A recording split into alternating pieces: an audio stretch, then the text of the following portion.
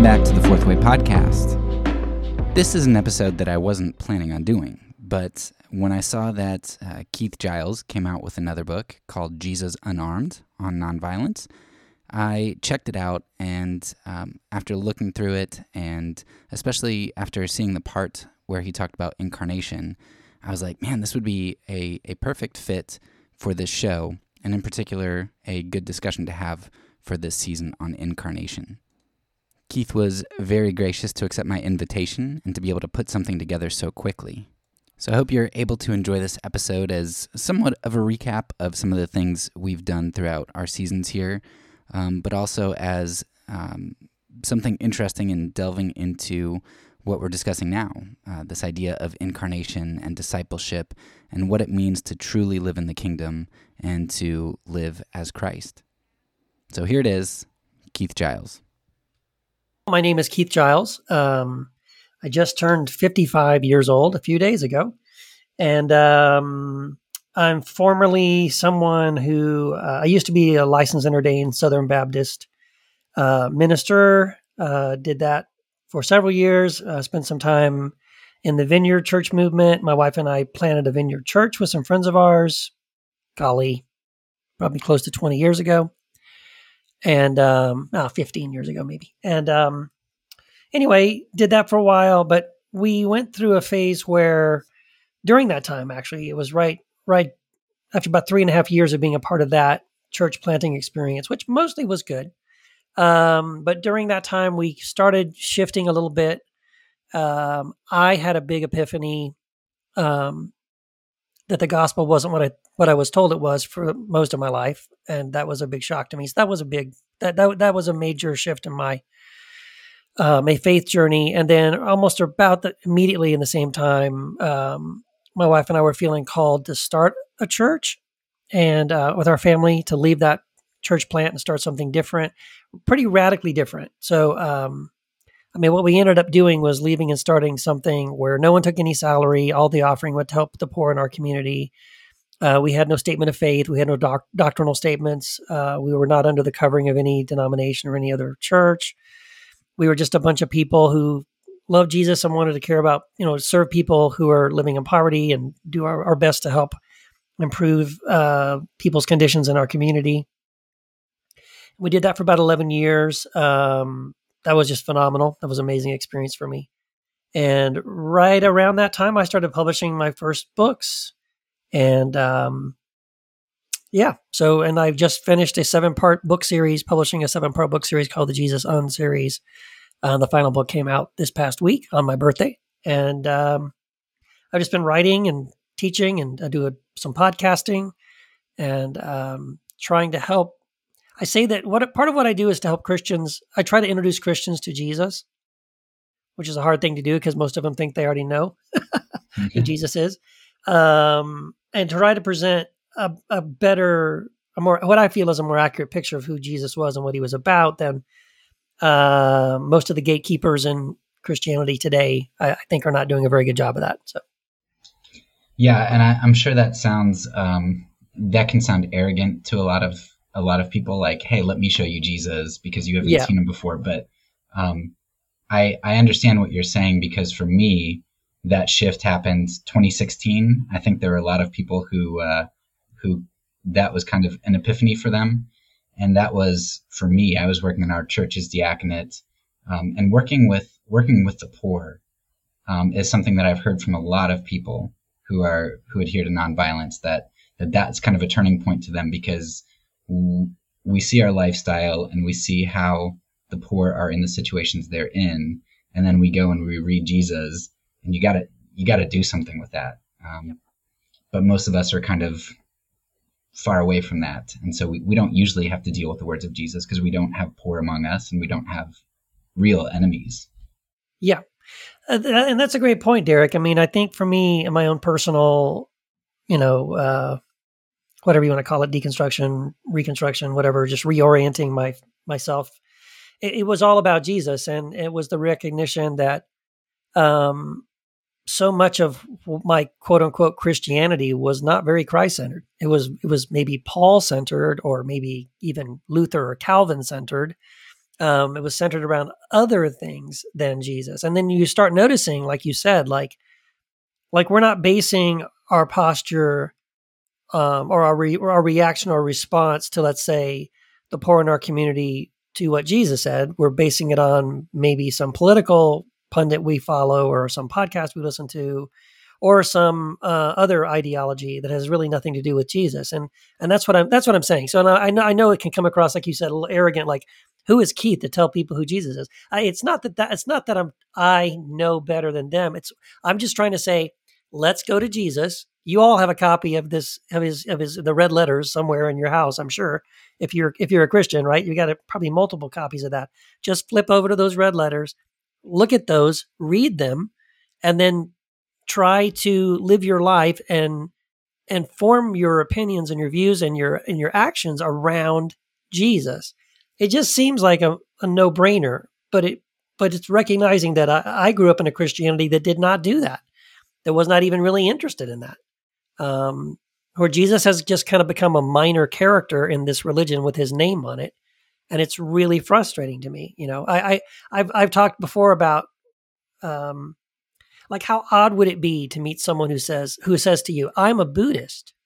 And then you would say, oh, wow, you must really follow the teachings of Buddha. And they said, oh, no, not really.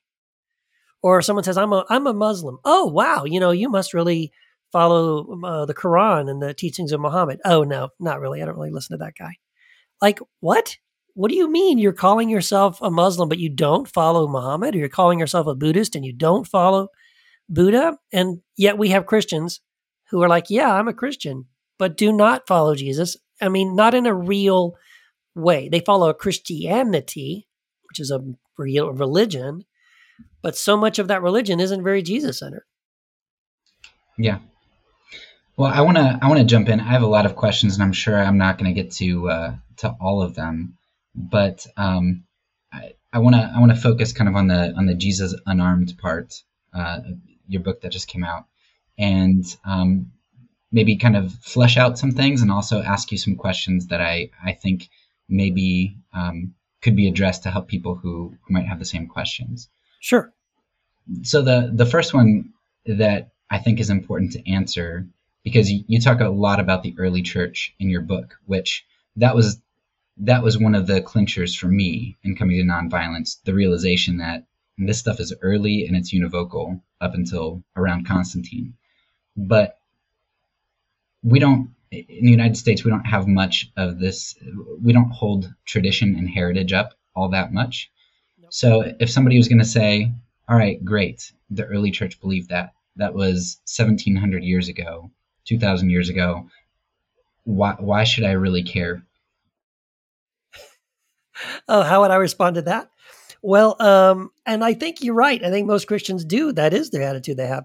And if that's your attitude, then okay, then I guess that's your attitude. But for me, I can just say, when I went back and was reading quotes from these early church fathers, first, second, third century, when you see, as you said, this univocal commitment to nonviolence, and you recognize that it's all grounded again on Jesus. Jesus said these things in the Sermon on the Mount. Jesus taught these things. He believed these things. He lived these things. And for them, to be a follower of Jesus was to do those things, to obey those things. Like Jesus' whole thing, why call me Lord, Lord, and don't do the things that I say? And they took that extremely seriously. And so I guess I can only answer the question of why it matters to me. It matters to me because those guys are as close to Jesus, much closer to Jesus than I could say I am, in the sense of like just time and space, right? These early Christians are disciples of the disciples that follow Jesus, right? And so they are carrying forward, I would say, a more accurate and a purer form of a Christology before he had a chance to be corrupted by people like Constantine and all these others, the guys that came later. So for me, that's why it matters. I think it's also recognizing, I just can't deny, if I read the Sermon on the Mount, if I then see what happened after Pentecost and the early Christian church in the book, in the book of Acts, chapter 2, where these people who like a few days ago were total strangers, didn't know each other's names, and yet now they love each other so much they're selling property so that everybody has enough to eat. They just have this incredible love for one another. Well, where does that come from, right? It's the direct result of the fruit of the things that Jesus taught, the outpouring of the Holy Spirit. And it's, to me, it's like, yes, this is what it's all about. And the farther we get away from that, we're getting farther away from Jesus and farther away from what I would say is an original Christianity that I think we should all want to be closer to that kind of Christianity. I can't imagine actually any Christian who really did do what you and I have done and read these early, read the words of these early Christians and read about the early church history. I can't imagine reading those things and seeing those things and not saying, wow, I want that. I want to live like that. I want to have that kind of connection with Christ, that I am really, truly incarnating that kind of love for everyone, including my enemy, that way. And so, anyway, but at least that's what happened to me when I read those things. I read those things and I said, okay, that is a truer form of a Christ follower than I think I see anywhere else that I look around today. Okay, so follow up to that, which I think is probably even a bit harder to answer. Okay, let's say that I accept that the early church is important and they're univocal.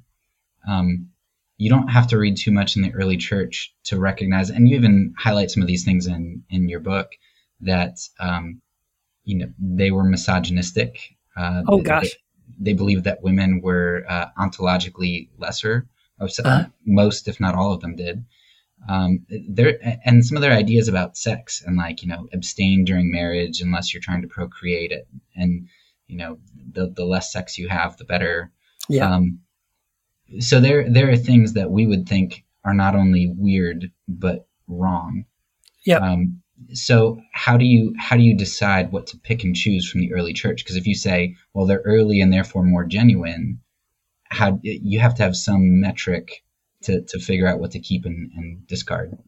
Yep, and you're exactly right. And that is one of the most depressing things that I found reading the early Christians, is that initially I would just fell in love with their nonviolence and their enemy love, and I fell in love also with their ecclesiology, just the way they thought about the church being not a hierarchical gathering, but it being a mutuality of we're all brothers and sisters, and everybody has this sort of equality within the body of Christ to share what of Christ they have with one another.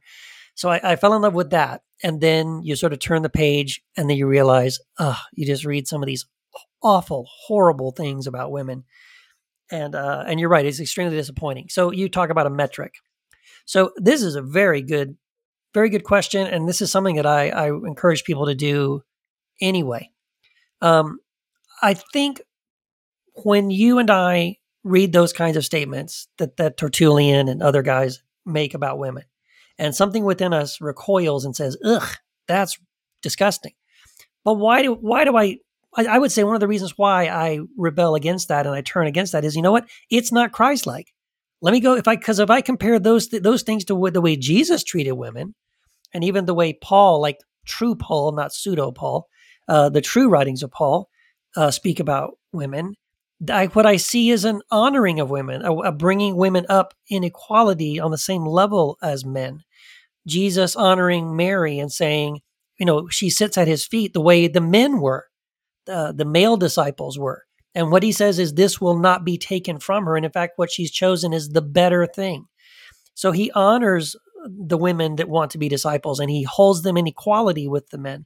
We wouldn't even know the names of there's probably 13, 14 women specifically named by Paul in his letters, Phoebe and Tabitha and Dorcas and Lydia and on and on and on, Junia, and that he identifies them as apostles, as prophets, as evangelists, as church leaders. So in other words, what we see if we look at Jesus and we look at Paul, the earliest apostle, who's doing most of the writing in the New Testament, what we see is that women are honored, and they're key and essential and critical to the formation of the early church. And so then we look at some of these guys like Tertullian, and we see them saying horrible things about women. The metric I would use is a Christ-centered method, right? It's a Jesus-centric way of looking at things. So we have to take everything back to the filter or the metric of Jesus. Is this something Jesus would have said? Could I hear Jesus saying these things? And if I can't, well, then I reject that. That's not Jesus. So it's, similar to what Paul says, follow me as I follow Christ. The implication is, don't follow me if I'm not following Christ. And then how are you going to know if I'm following Christ? Well, you need to know Christ. You yourself, right? You need to abide in Christ so that Christ abides in you. And then that's your filter. And we all need to learn to develop that discernment of like, what is of Christ and what isn't? And I think it's very easy to see this very strong anti-women, very strong patriarchal system that unfortunately rose up pretty quickly after the disciples had passed and their disciples took over. A very strong patriarchy took hold. But again, that's cultural. That's not Jesus. They didn't get that from Christ. Yeah. So let's zoom in one more level here, because I kind of anticipated that you were going to have the Christocentric hermeneutic. So zooming in one more level, going to Jesus himself. One of C.S. Lewis's issues with nonviolence, and I think something that I hear consistently is, pacifists turn to the Sermon on the Mount a lot, and right. Is very clear, right? Love your enemies. This is what God is like. This is what we are to be like. But there's also that passage in there that says, well, gouge out your eyes if you're having problems. And I don't know any pacifists who seem to take that seriously. And even some pacifists take the, give to the one who asks seriously. Yeah. But I haven't seen anyone take the gouge out your eye. So when you look at Jesus, to use a Christocentric hermeneutic, Jesus says, gouge out your eye. Jesus says, love your enemies. When you're dealing with the words of Christ, how do you discern between those things? Yeah, good question. So, well, I think part of that has to do with the language that Jesus uses and the different ways that Jesus teaches, right? So, Jesus teaches the Sermon on the Mount, which is, I think, pretty direct. And again, as you said, the nonviolence teaching is one based specifically on, if you want to be like your Father in heaven, love your enemies. Why? Because this is what God does. So it's telling you, first of all, this is what God is like. God loves his enemies. This is how he transforms the world. This is how he responds to those who hate him. And therefore, that's why you should do it too. So that's a pretty straightforward thing to me. That's not a parable. That's not a metaphor. That's not hyperbole. That seems to be a pretty straightforward thing. He's tying it to the nature and character of God himself, or God's self. When it comes to these other things, like these other passages, so I do deal with this in my book. So again, there are Jewish idioms that Jesus uses in his teaching. There's these things called limited negatives, which he does quite often. And a limited negative is, for example, when Jesus says something like, there's tons of examples, by the way. Once you see what a limited negative is, when you see it, you'll right away go, oh, there you go, that's a limited negative.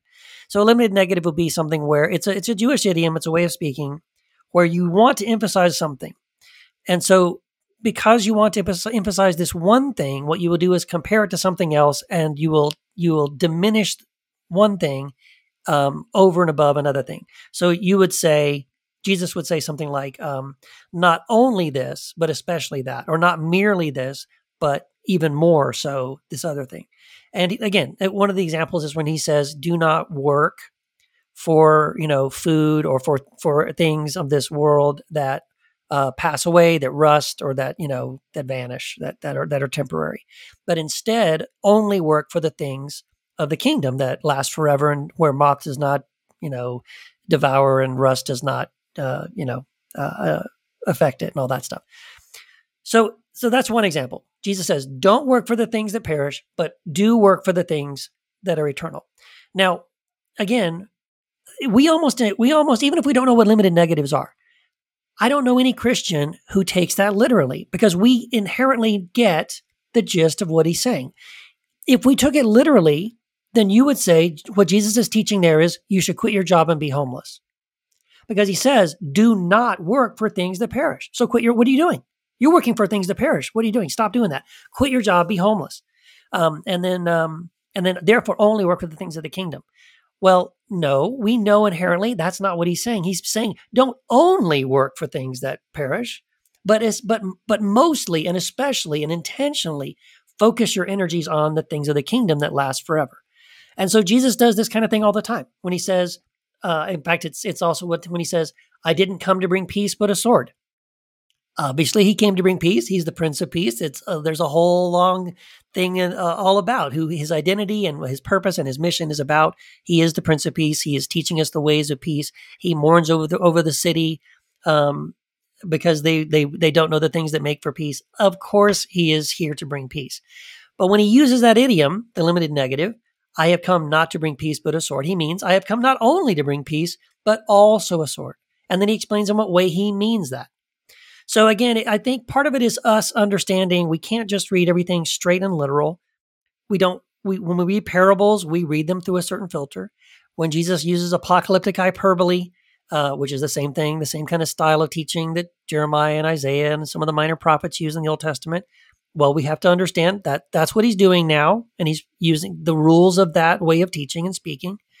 And then he does the same thing when he does the limited negatives. So the whole thing about, cut off, gouge out your eyes or cut off your hand, I would put it in that category of like, again, this is he's using a device to communicate something.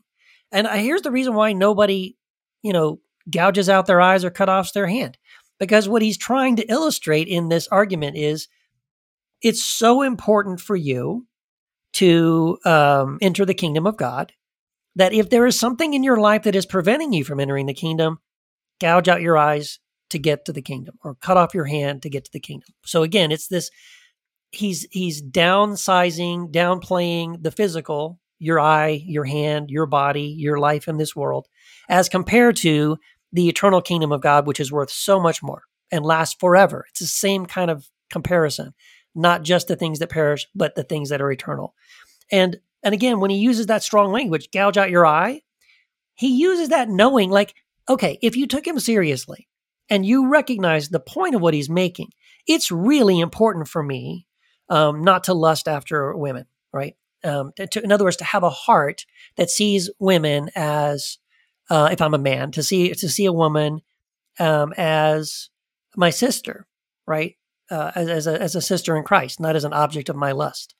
And it's so important that if it's something that the only way I could solve that problem was to gouge out my eye, I should probably gouge out my eye. But see, immediately our minds we're not stupid. My mind says, okay, is there something I could do without gouging out my eye? Because I'd like to do that first. Let's try these other things first before I go to the ultimate solution of gouging my eyes out, because I really don't want to do that. Exactly. Of course you don't. Yeah, that reminds me of, you had a quote at the beginning of one of your chapters, I think, about, a man doesn't think that there are any other options until a mosquito lands on his testicles. That's right. There's it's a quote from Confucius where he says, yes, it's something like, I wish I had the book in front of me, I could read it, but he said something like, it's only when a mosquito lands on a man's testicles that he suddenly realizes that violence is not the only solution. Yeah, that sounds exactly like what you're saying. Jesus says, "Hey, gouge out your eyes," and it's like, okay, I think I can do something else. That's right. I think I could come up with 5 or 10 other things I could do first before I tried that solution. Yeah. And I really rethought that gouging out your eye thing when news of Ravi Zacharias came out.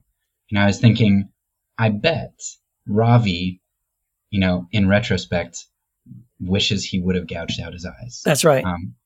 That would have been better for him and for a whole lot of other people. Many other people. Yeah. Yes, exactly right. So, okay, let's say that I can accept the early church and Jesus's teachings and and discard some of the things that are clear hyperbole and such. And so I can embrace nonviolence. I think one of the next questions that I would have before fully committing would be, you talk about a lot about Constantine and this shift, and I've studied him a little bit, and you get the two extremes. Like, he was wonderful for Christianity, he was the Antichrist, and then kind of people who are trying to balance him. Sure.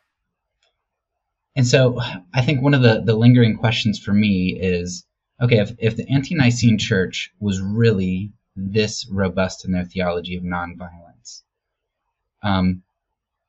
it seems hard to believe that somebody could have come in and within a generation completely overhaul the church. It seems like there must have been seeds of this type of capitulation in the early church before that. So could you talk a little bit about why Constantine is such a turning point for you, and why that doesn't represent the church as you see it? Well, yeah. I guess on one level, to answer your question, I would say, well, at least based on the evidence. In other words, like what the writings of the early church fathers, which pre-Constantine are, as you said, they are univocal. We do not find a single church father or early church leader pre-Constantine who ever justifies any violence of any kind. And they, by the way, they also don't justify, it's parallel. It's in parallel. Not only not doing violence, but also having nothing to do with politics or the empire or the state or anything at all. So those two things are intertwined. We have nothing to do with the state. We have nothing to do with violence.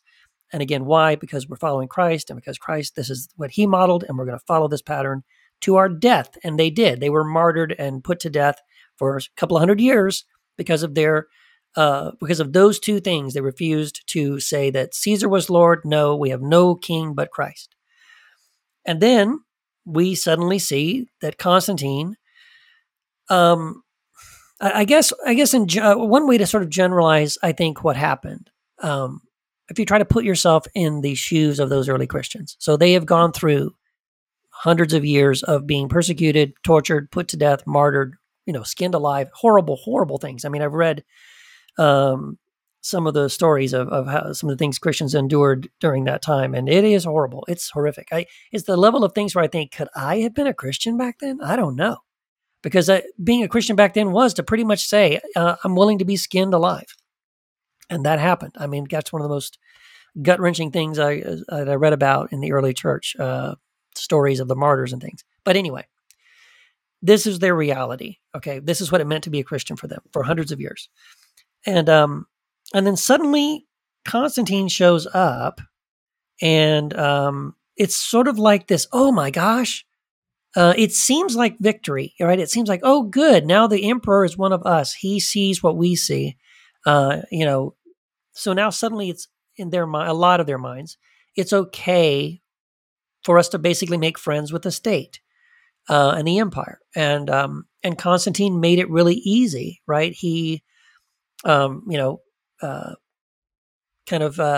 made sure that they felt secure, that we're not going to be arrested and tortured and burned alive and skinned alive and all that stuff. Okay, good. He's on our team. He's got our back. He also gave a lot of them temples and places to worship in, converted pagan temples into Christian places of worship. He even put some of these bishops on payroll. Like literally they received a stipend the same as they would if they were like a Roman senator or something. So those are difficult things to turn away from, right? It's like, wow, you're just blessing my socks off here. This is really great. How do I turn down free money and free real estate and power and prestige in the community? Now all of us, I go from being hunted in the streets to being like celebrated, and I can walk around. I'm not ashamed. I'm not afraid. So I think it seems to me that those early Christians, it would have been really difficult. Again, if I'm putting myself in their shoes, it's really easy for me now looking back to point the finger at them and say, how could you have done such a horrible thing? I honestly don't know. It would have been such a relief. It would have been like, yeah, let's play ball. This sounds great. But I would say, again, because I can look back and I can see the fruit of what they did, even if I can maybe throw them a bone on why they did it, I could still see that the result of what they did. So in other words, after hundreds of years of having the sword at the throat of the church being held in the hand of the Roman Empire. They sort of make friends and make peace with Constantine in the sense of like, hey, let's work together. This is not so bad. And they do so largely because they believe that by doing so, the sword will come off of the throat of the church.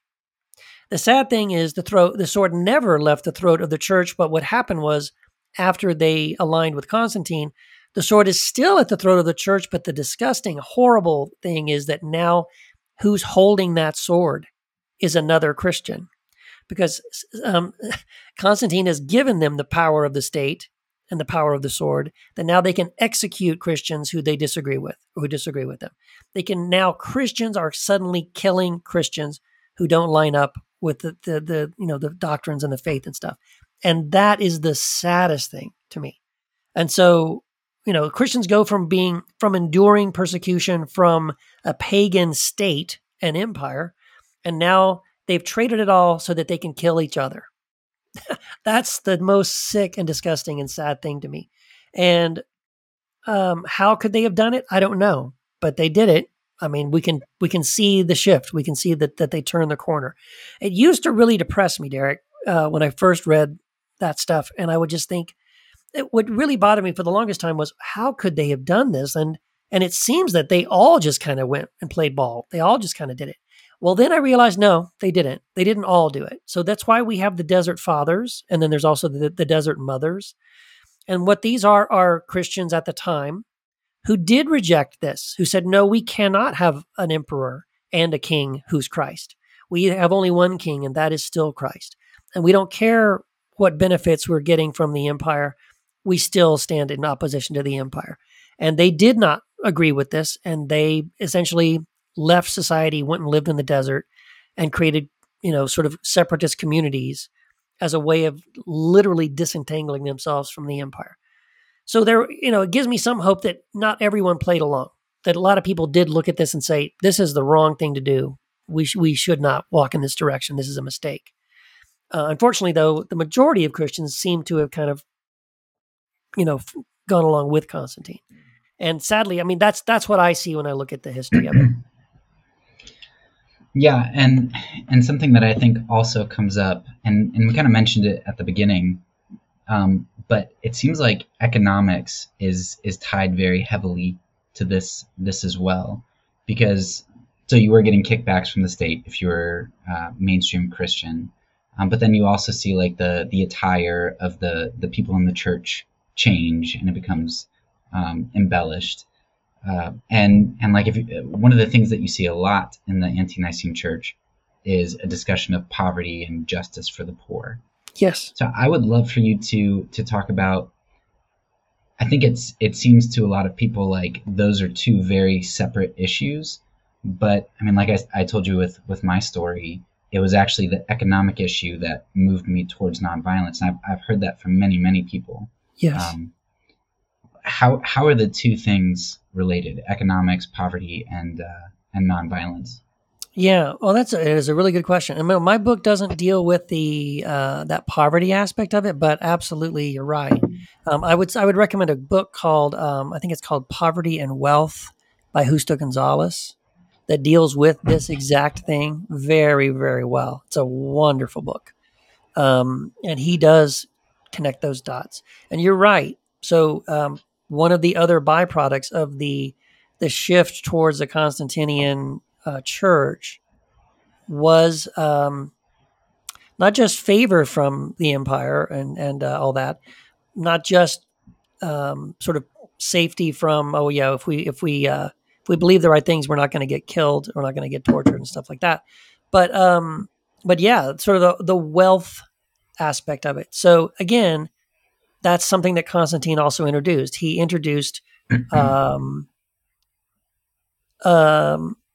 idea of the clergy class having this wealth and status and authority.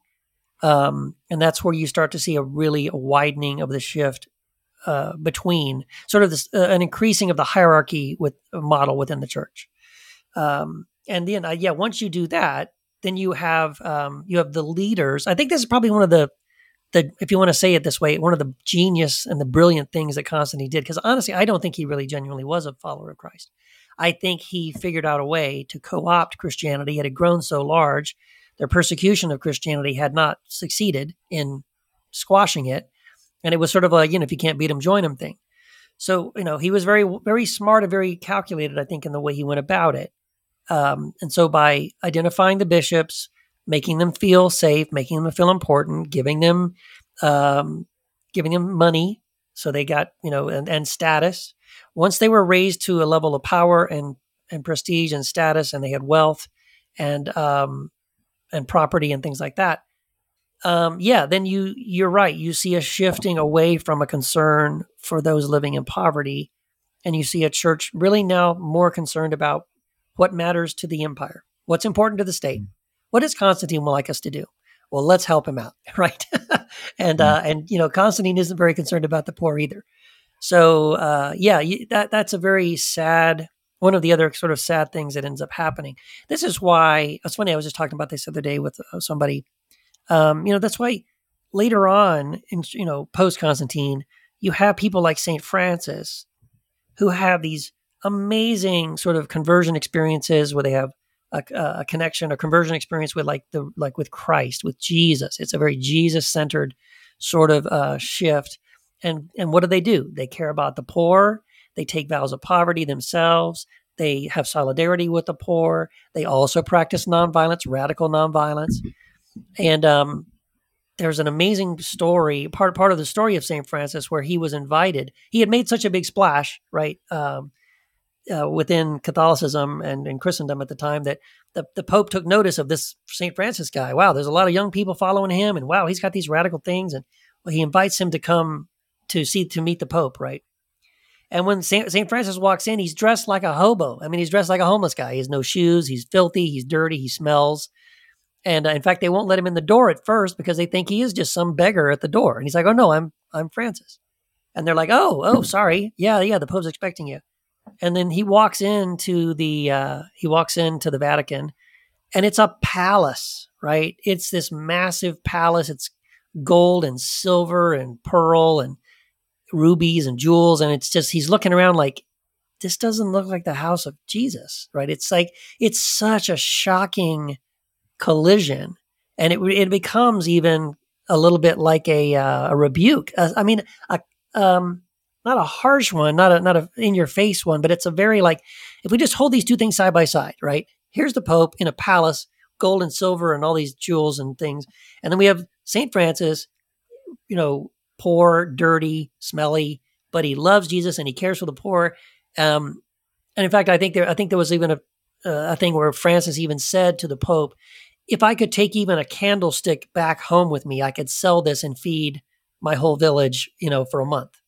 And just that recognition of what the church had become, how far away it had moved from Jesus.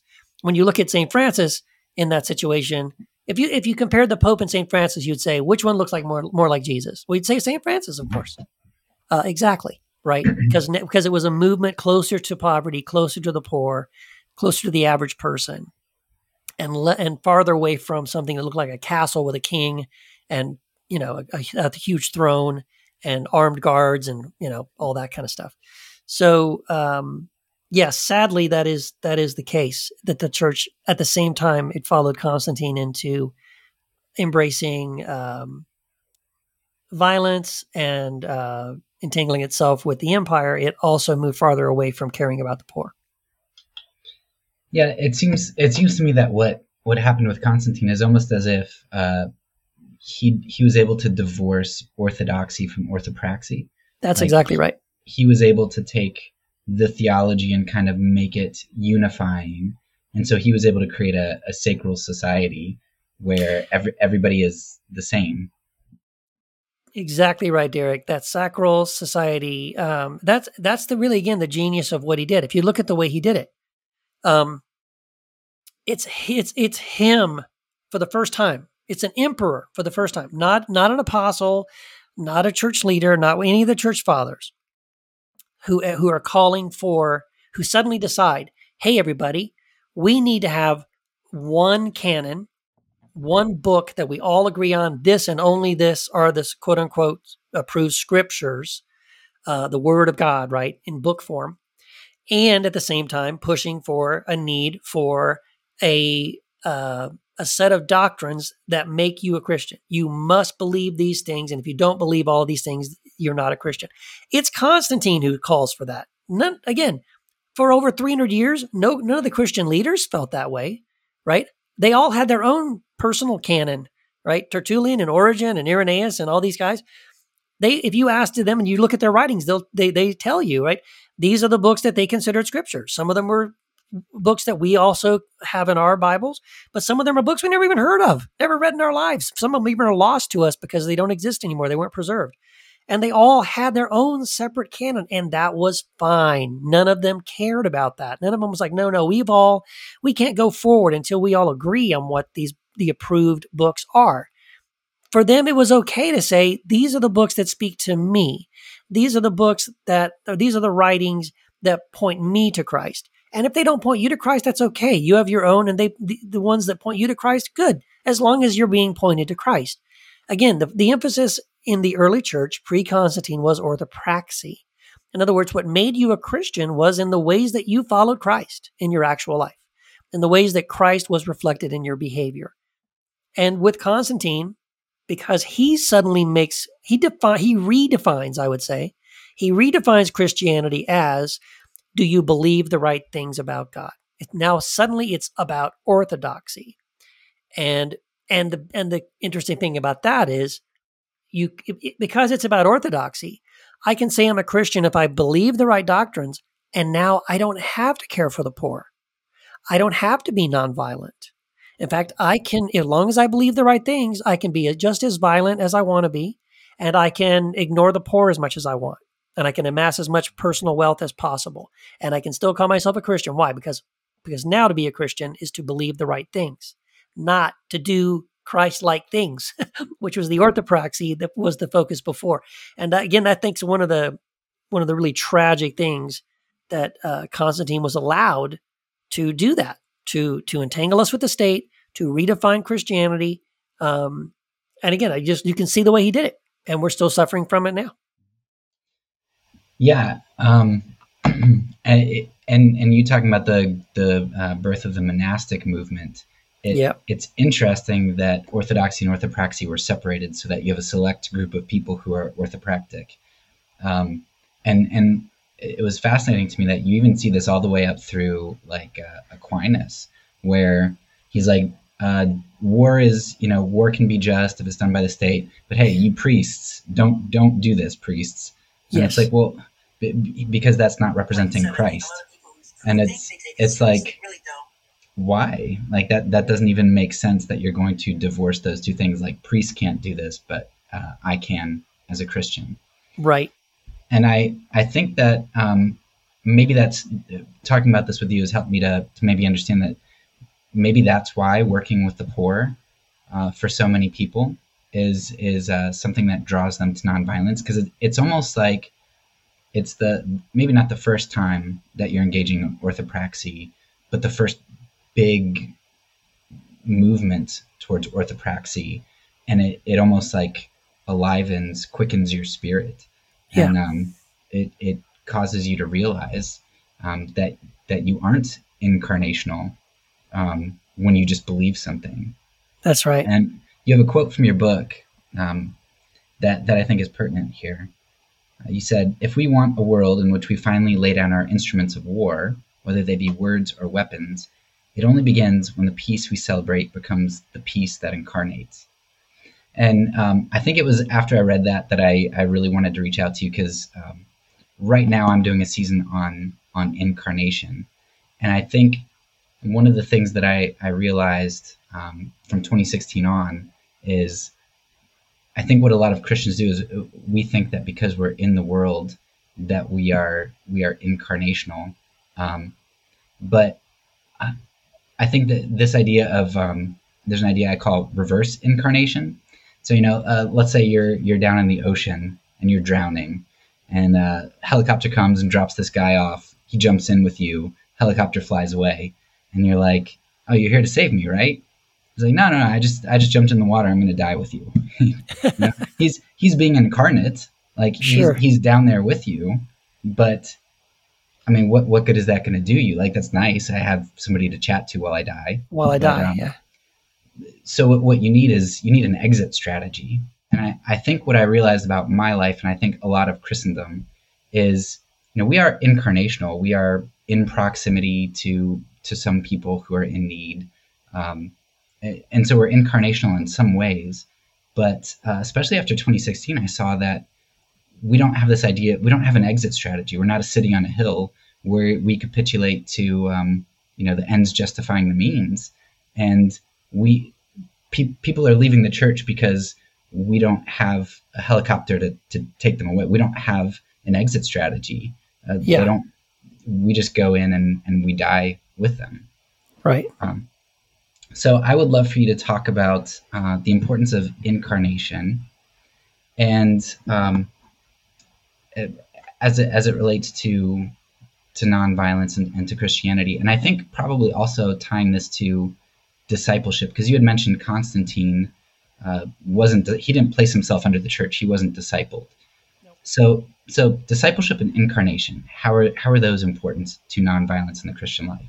Wow, that is a big question.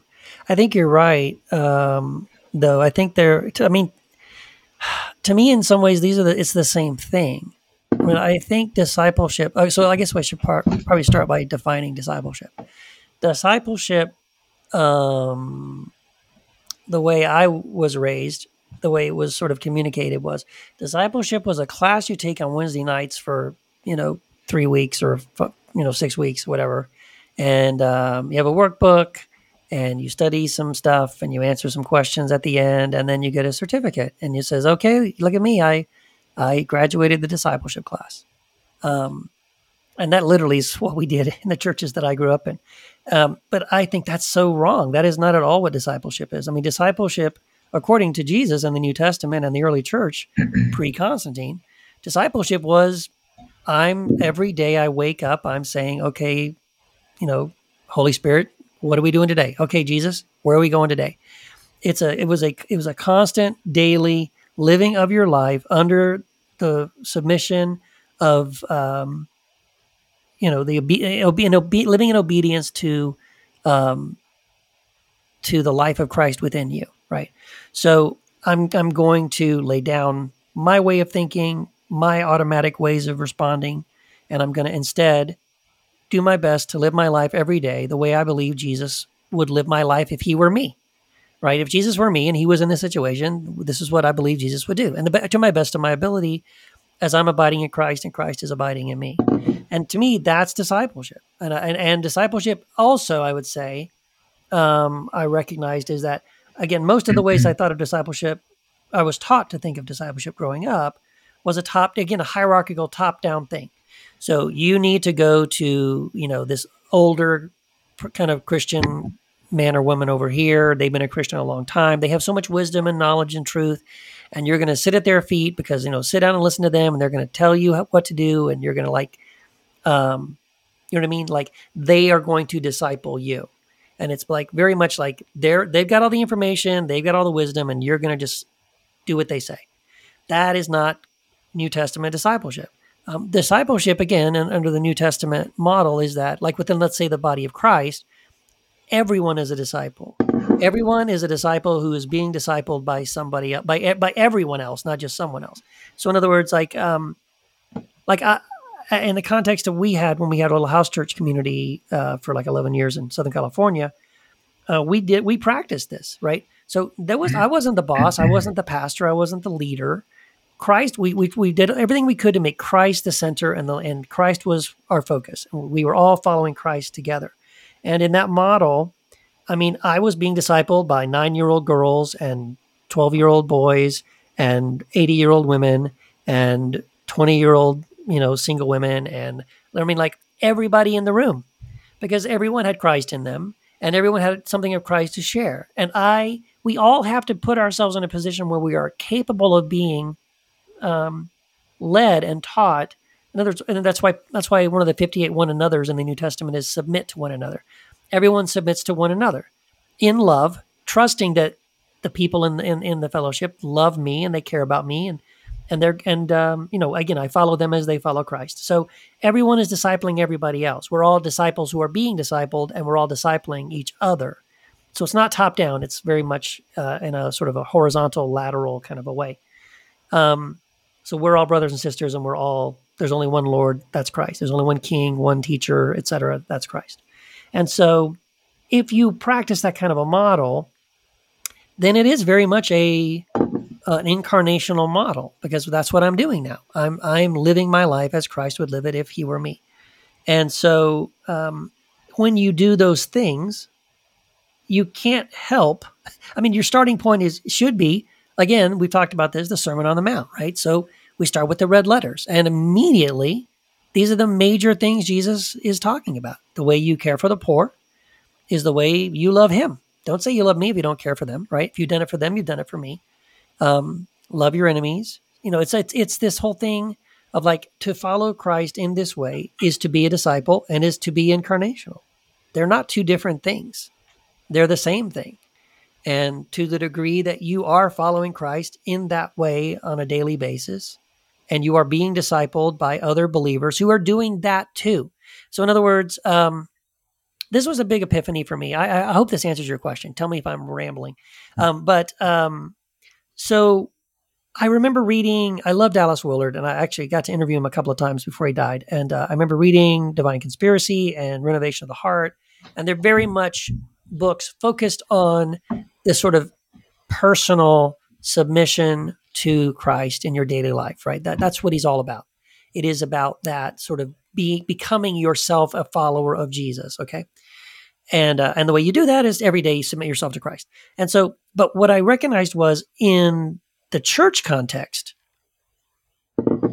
if everybody in the room is also submitting themselves to Christ on a daily basis, then when we come together, we are all submitted to Christ together and also therefore to one another. And this is where to me the discipleship piece comes in. Because if I'm in a room with people who are all also submitted to Christ in that same way, then we can't help but point each other to Christ. We can't help but learn from one another and see Christ in one another, and be spurred on to those sort of good works of following Christ in that way, to the degree that we all do that.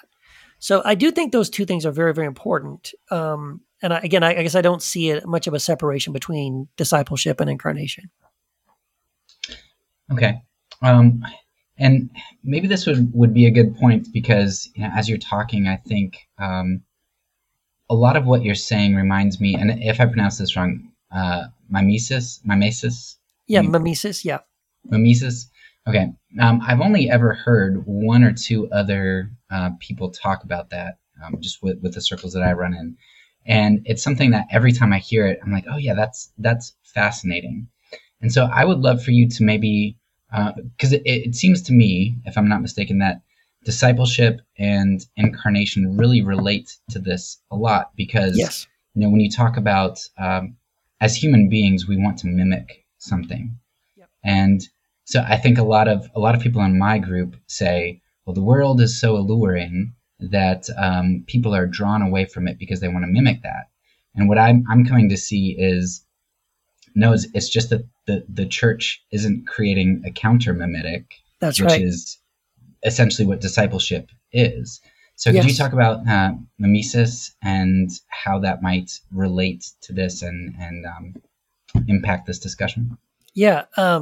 Derek, that's exactly right. And that is what I find. Yeah. That when you study, so Rene Girard is the guy that kind of verbalized this for modern Christians. And at first I thought it was nonsense, but then the more I read his books and really thought about it, it's like, oh my gosh, this guy, I think he's genius. I think he's figured it out. And all he's really doing is pointing out what's already there. This is the thing. He's not inventing something. It's already there. And he's just helping us see something that's already there. So mimesis, or mimetic theory, is really just recognizing that human beings, this is how we operate. Every human being is mimetic. I don't care if you don't think you are. And this is part of what Girard wants to point out, is that most of us, it's a blind spot. We don't recognize it. And part of what the scriptures are doing is Number one, pointing it out to us, yes, you are mimetic, and this is one of your biggest problems. This is what. So I guess I should probably explain what mimesis is first, and then I can show you how Scripture points it out to us. So again, as you said, we are all mimetic, meaning we all mimic one another's desires. We think our desires are our own, but the truth is they're not. Mimesis can be simply described as like if you have a toddler in a small room alone with a room full of toys, they'll pick up one or two toys and play with them and ignore all the rest until another toddler comes in. And then that toddler picks up a different toy that up to this point, the first toddler has ignored and cared nothing about. And the minute that second toddler finds a toy and has joy in that toy and loves that toy, what does the first toddler do? Mine. I want that. Why do you want it all of a sudden? You didn't care about it before. Why do you want it now? Because they want it. Because I see them enjoying it and I see how much they desire it, and that makes me desire it too. And so this mimetic, it's every human being does it. In some ways, we couldn't be human apart from this mimetic mechanism, because it's how babies learn to speak the language that they're born into. It's how Japanese babies can learn Japanese like that, even though it takes you and me the rest of our life to learn Japanese if we weren't born into Japanese culture, right? They can do it instantly. Why? Because there's this built-in mimetic mechanism that teaches babies how to, care about what their parents care about, laugh at what their parents think is funny, enjoy the foods that their parents think taste good, act and behave and speak the way their parents do, and then their peers as they get older and all this kind of stuff. So every human being in every culture does this. We cannot escape it. So there's a good component to it, right? On one level, it's necessary and it's a good thing. Where it becomes evil or bad or gets corrupted is when that mimesis, that mimicking of other people's desires, it creates a conflict. And the 10 Commandments points this out. I think 6 of the 10 Commandments specifically point this out to us. It's God saying to us, hey guys, this is your problem as human beings. You desire other gods. You desire your neighbor's wife. You want to commit adultery. Why? Because you see someone else who's not your wife and you desire that person. And so it's all rooted, or the majority of quote unquote, the sins that are pointed out in the 10 Commandments the root of them is this wrong desire. And the sort of the good thing is that it says, this is your problem. You have these wrong desires. The bad thing is it just says, stop it. It says, don't. But when we know is that, well, I can't stop it. What are you talking about? I'm a human being. I am mimetic by nature, and I can't not desire these other things. All of my desires are borrowed from people around me. And that is a human condition. But what Jesus does, this is why discipleship, I think, is beautiful. Because what Jesus does is Jesus shows up, and rather than say, stop it, stop being mimetic, Jesus says, I know you can't stop being mimetic. So if you're going to mimic somebody and mimic the desires of other people, mimic me and mimic my desires. Because when we mimic Jesus is the one who doesn't have that kind of mimesis that the rest of us do. Jesus' mimetic desire, he says, is to do the will of his Father, to please his Father. Jesus' desire is to love his neighbor. And so when I begin to, again, just redirect my built-in mimetic mechanism that I cannot turn off and on, but then I redirect it towards Jesus and I say, okay, I'm going to mimic this Jesus person. Jesus says, follow me. That's what this is the whole thing hinges on, right? Take up your cross daily, die to yourself, and follow me. So by following Jesus, discipling myself to Jesus, mimicking Jesus, I now when I look at my neighbor, I don't look at what my neighbor has and I want to take it away from him. I want to steal it or take it, or I desire what my neighbor has. By mimicking Jesus, when I look at my neighbor, what I notice is what they don't have. They don't have enough food. They don't have enough clothing. They don't have enough shelter. What do I have that I could give to them? So by mimicking Jesus, it reverses the desire of desiring other people's things to take them for myself. And it reverses the flow of it. So now I'm giving to them. I'm loving them. I'm sharing. I'm generous. I'm not grasping. And that again is this beautiful thing that Jesus does. In one way, if you want to say it, this is one of the ways I would say Jesus, quote unquote, saves us from our sins. if we're going to define our sins as us being slaves to this mimetic desire that the Ten Commandments says we are and we can't escape from. Jesus, for the first time, says, don't just say, he doesn't just say stop it. He says, here's how to escape it and to turn it around. And that's, again, the beautiful thing. That I think that's the most necessary thing about us recognizing our need to mimic Jesus, to become disciples of Jesus. Yeah. We're right around the hour mark. I have about 2 or 3 more questions. Do you Go have for it. time? Or do you... Okay. Absolutely. Great. Okay, so that's wonderful. But it brings up a really difficult question for me, which is if mimesis is so important, and what we have represented for us is what we mimic, then that seems like church discipline and morality would be something that's at the forefront of our concerns. At the same time, in the nonviolent community especially, there is a much more accepting and loving manner towards people who are sinners, right? I mean, everybody's a sinner, but I mean, like towards the people that everybody knows are like egregious sinners. How can the church be accepting and loving, but at the same time uphold this purity, which isn't just I don't want to make it come across as like a moralistic purity like the Pharisees, but like an honest, important purity, because if we don't exemplify what is good, then people are going to mimic what is bad. That's right. How do you hold those two things in tension and work through that? Yeah, it's a good question. So again, I think I can probably just speak much more on like my experience, right? So for like 11 years, we were practicing this kind of stuff, and meeting in homes and not having a hierarchy and all of that. So our assumption was that everybody who was a part of our church family, that you were only there because, I mean, this is kind of essentially what we said to people. Like, again, we don't have a statement of faith, so we're not asking to join us because you agree with any kind of theology. What we said was, like, do you love Jesus? And is it your intention to follow Jesus in your actual life? And is your idea of a great time spending like 4 hours, at a time with a group of people who just talk about Jesus and follow Jesus and encourage one another to know Jesus and all that. So like if that's what you are saying, that who you are and what you care about and what you want to be and what you want to do, then you're welcome. Like, because that's what we want to do. Right. So if you're in that gathering, and that is the sort of the assumptions of why we're here, is we all love Jesus and we all want to follow Jesus and we're helping each other follow Jesus. Right. As I said, we're discipling one another and all that.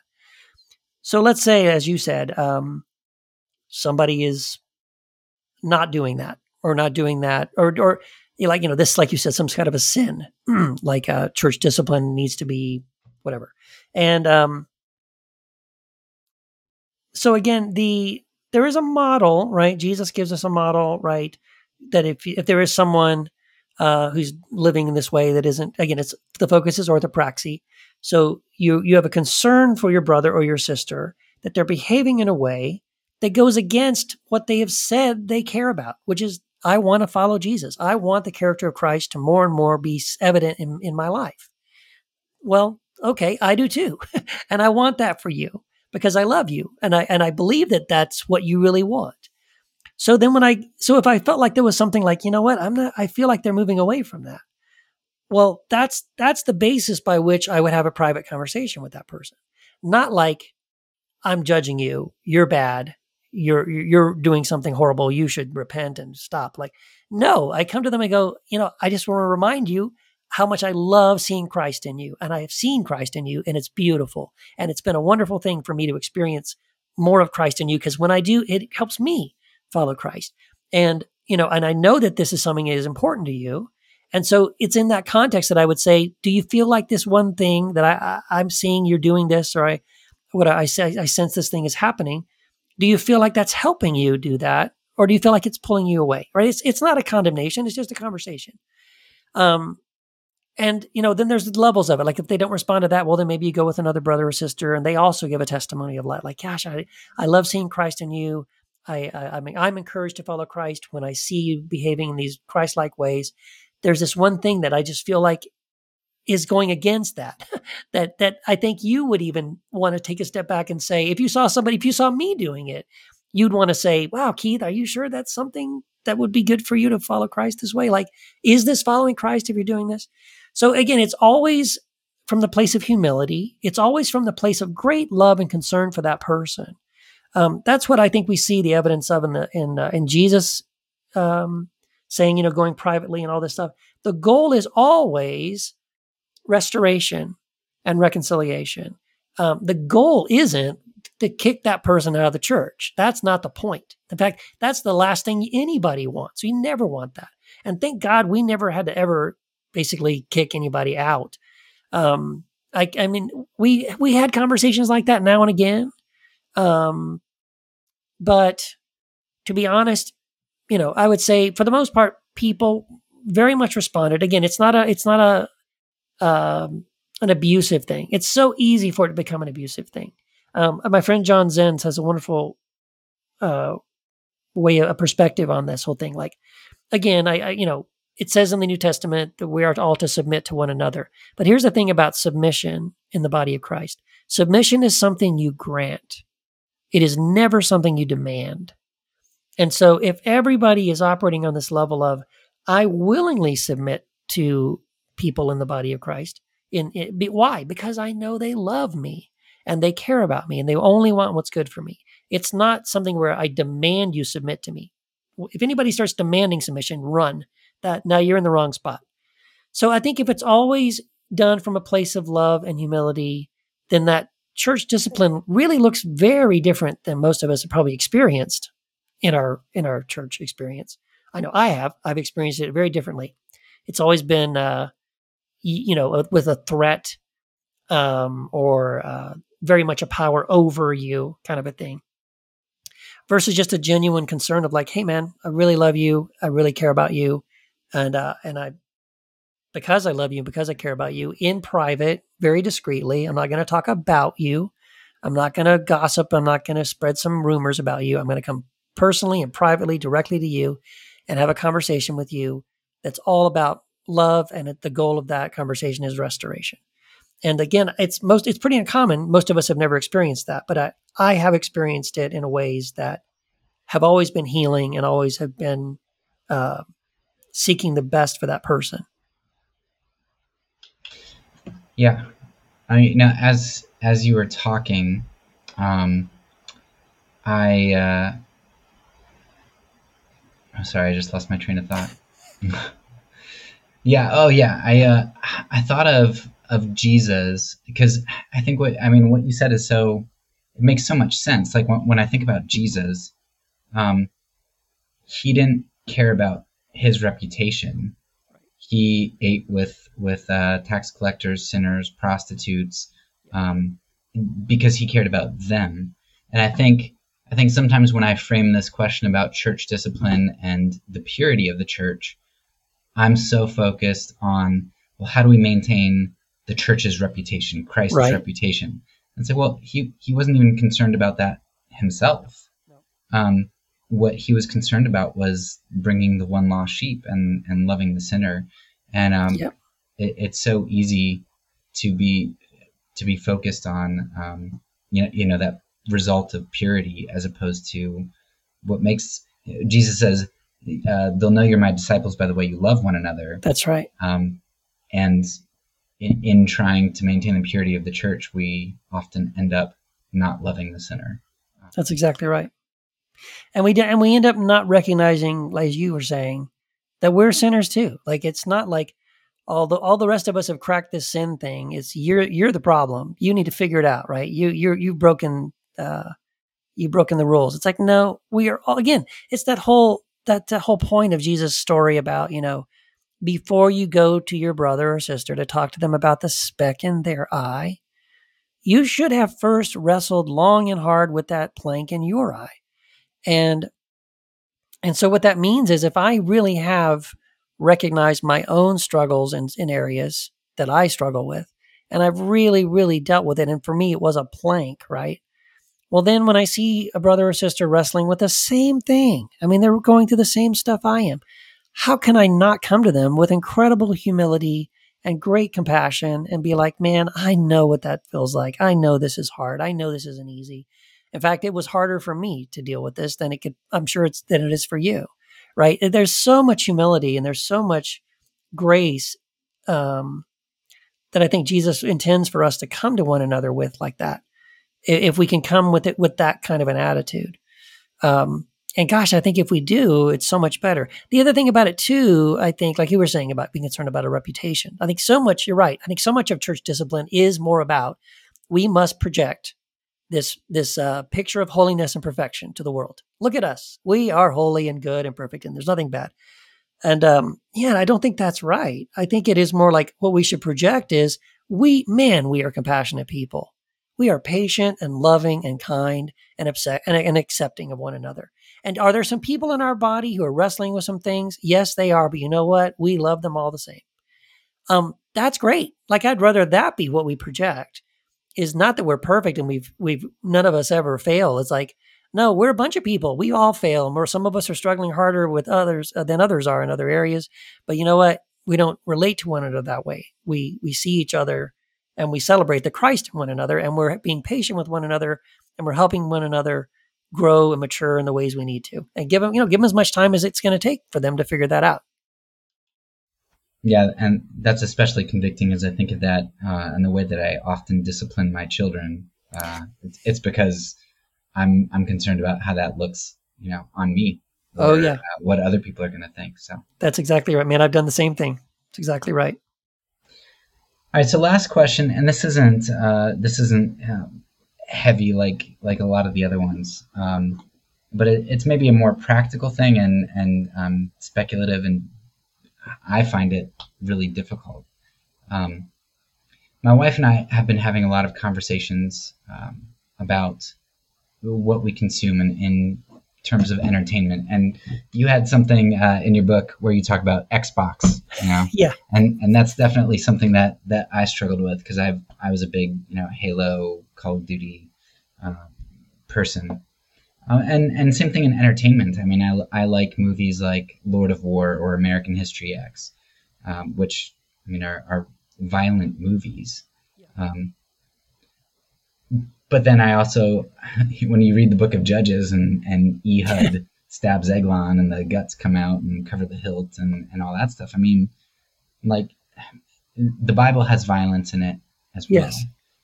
So, and I understand that not all things are beneficial, and there's sometimes it's just wisdom, and like, sure, you can go do it, but it's not wise.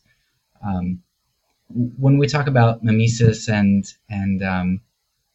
the things that you consume, the things that you are around are going to form you and shape you, whether you know it or not.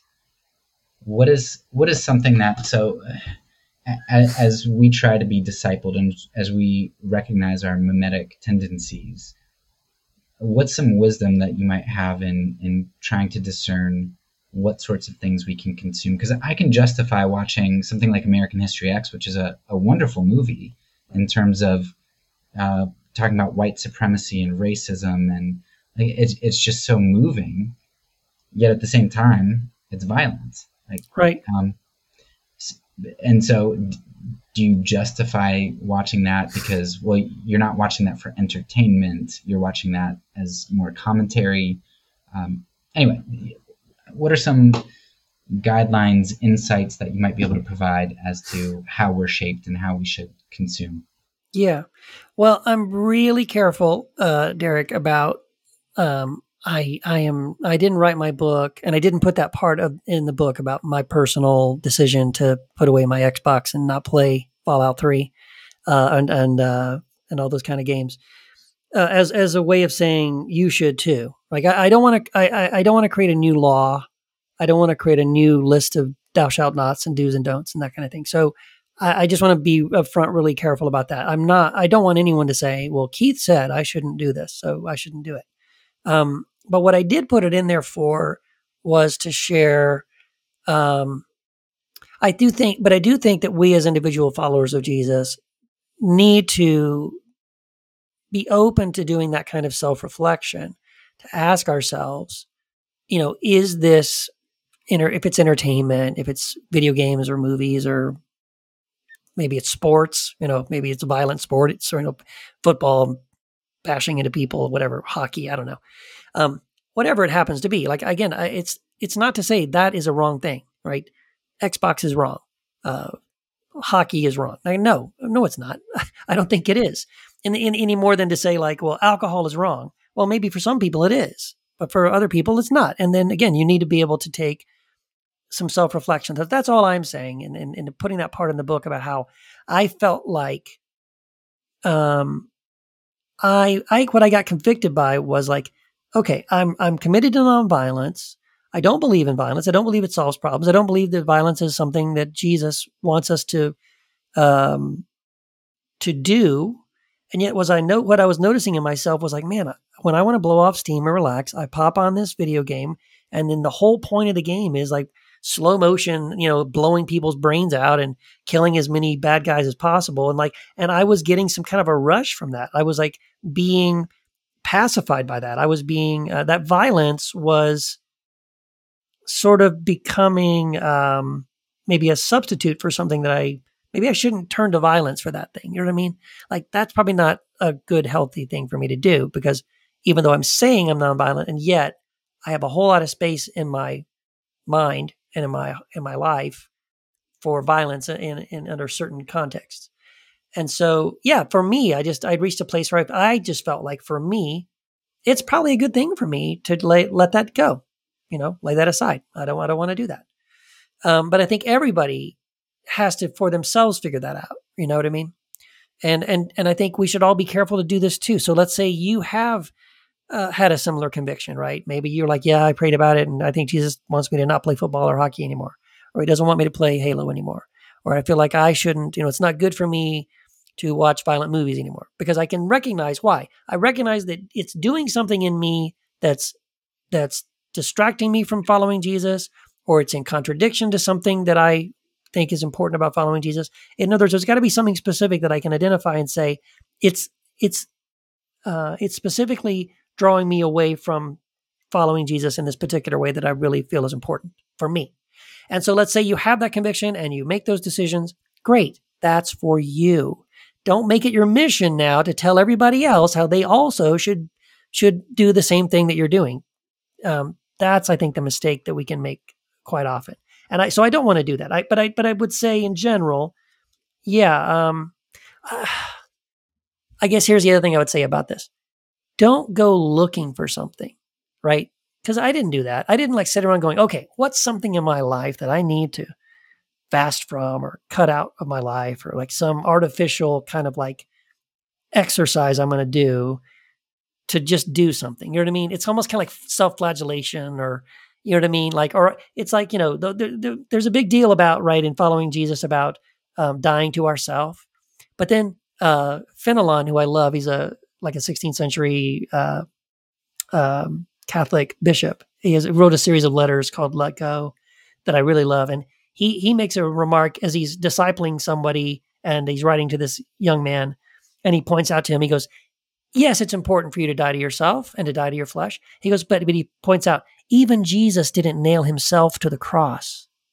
So stop trying to crucify yourself, okay? This has to be something where don't worry about it. Like, when you are at the place where this becomes a problem in your life, if you are already abiding in Christ, you're already a disciple of Jesus, you're already living your life in this way, and in other words, you are leaning in this direction already, the Spirit will bring up the problem things when they need to be brought up. And until then, you don't need to go artificially looking for them. So I guess in general, what I'm saying is just be open to those things. If that still small voice sort of whispers to you, hey, what about this? What do you think? Okay, then be open to that and be honest about that. Like, well, okay, let me allow the Spirit to search my heart in this way. But otherwise, yeah, I don't think we need to go looking for stuff to kind of make it happen. right? Because again, we don't do it. This isn't something we make happen. It's something we participate and collaborate with the Spirit in.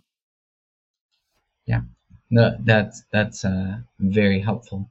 And I think I can understand, like, what you said is very freeing in a sense. But I think to people from my persuasion, and you could probably understand this coming out of the SBC, that if you've read Peter Enns talking about the idea of like evangelicals tend to love certainty. Like Yes. What you say a lot of times is very scary because it's, what's the answer? Like what's Right. the right answer to church discipline? What's the right answer to what I should cut out for my life? It's almost as if Christianity is a relationship with give and take, and I need to be constantly discerning. That's exactly right. In the that's exactly right. In the house church context, when I was really involved in the house church movement early on, that was so the number one question with house churches is always, what do you do with the kids? And everyone's always looking for, what's the one thing, like, tell me what I should do with children.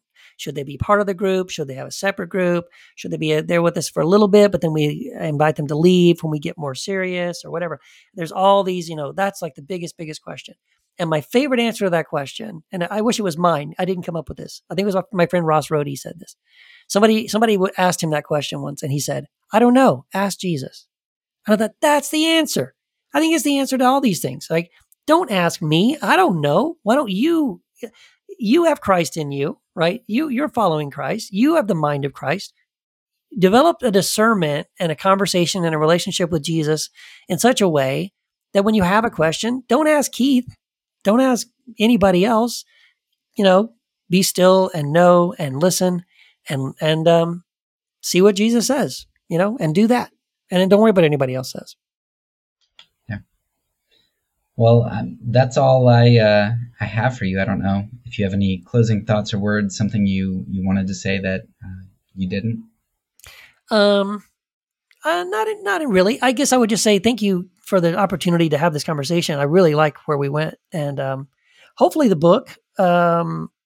If anybody's interested in this topic of following Jesus into nonviolence and all these kind of questions that we've covered in this conversation, I do recommend the book. I think it would be helpful.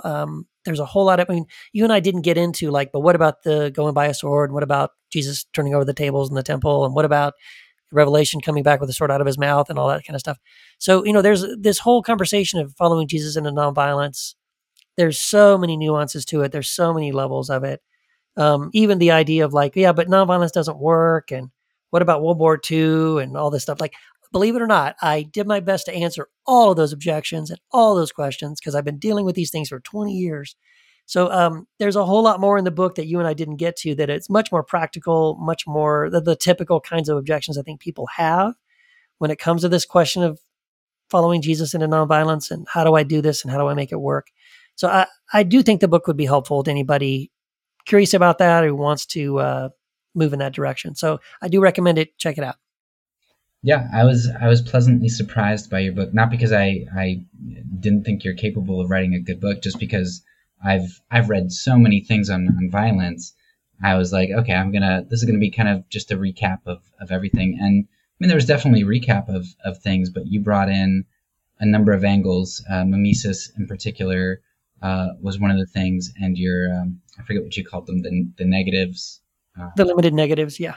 Limited. So there were definitely things that I didn't catch elsewhere, but this would definitely be one of the 2 or 3 books I would recommend to people first starting out, because you do cover so much ground in a relatively simple fashion that people can understand from the beginning, I think. Yeah, thanks a lot. That's what I try to do. I try to simplify things that are complicated and difficult, and hopefully make it something where the everyday person can grasp some of these concepts. So yeah, thank you. I hope so. And if anybody wants to connect with me, I'm on, I blog on Patheos, KeithGiles.com. I'm on Facebook and Twitter and Instagram. Happy to interact with anybody who has any further questions about this kind of stuff. All right. Well, thanks so much. Thanks, Derek. That's all for now. So peace, and because I'm a pacifist, when I say it, I mean it.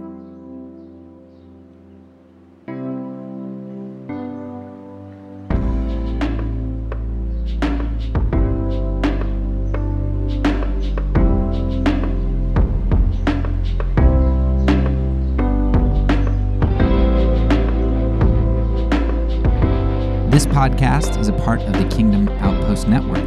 Please check out the links below to find other great podcasts and content related to nonviolence and kingdom living.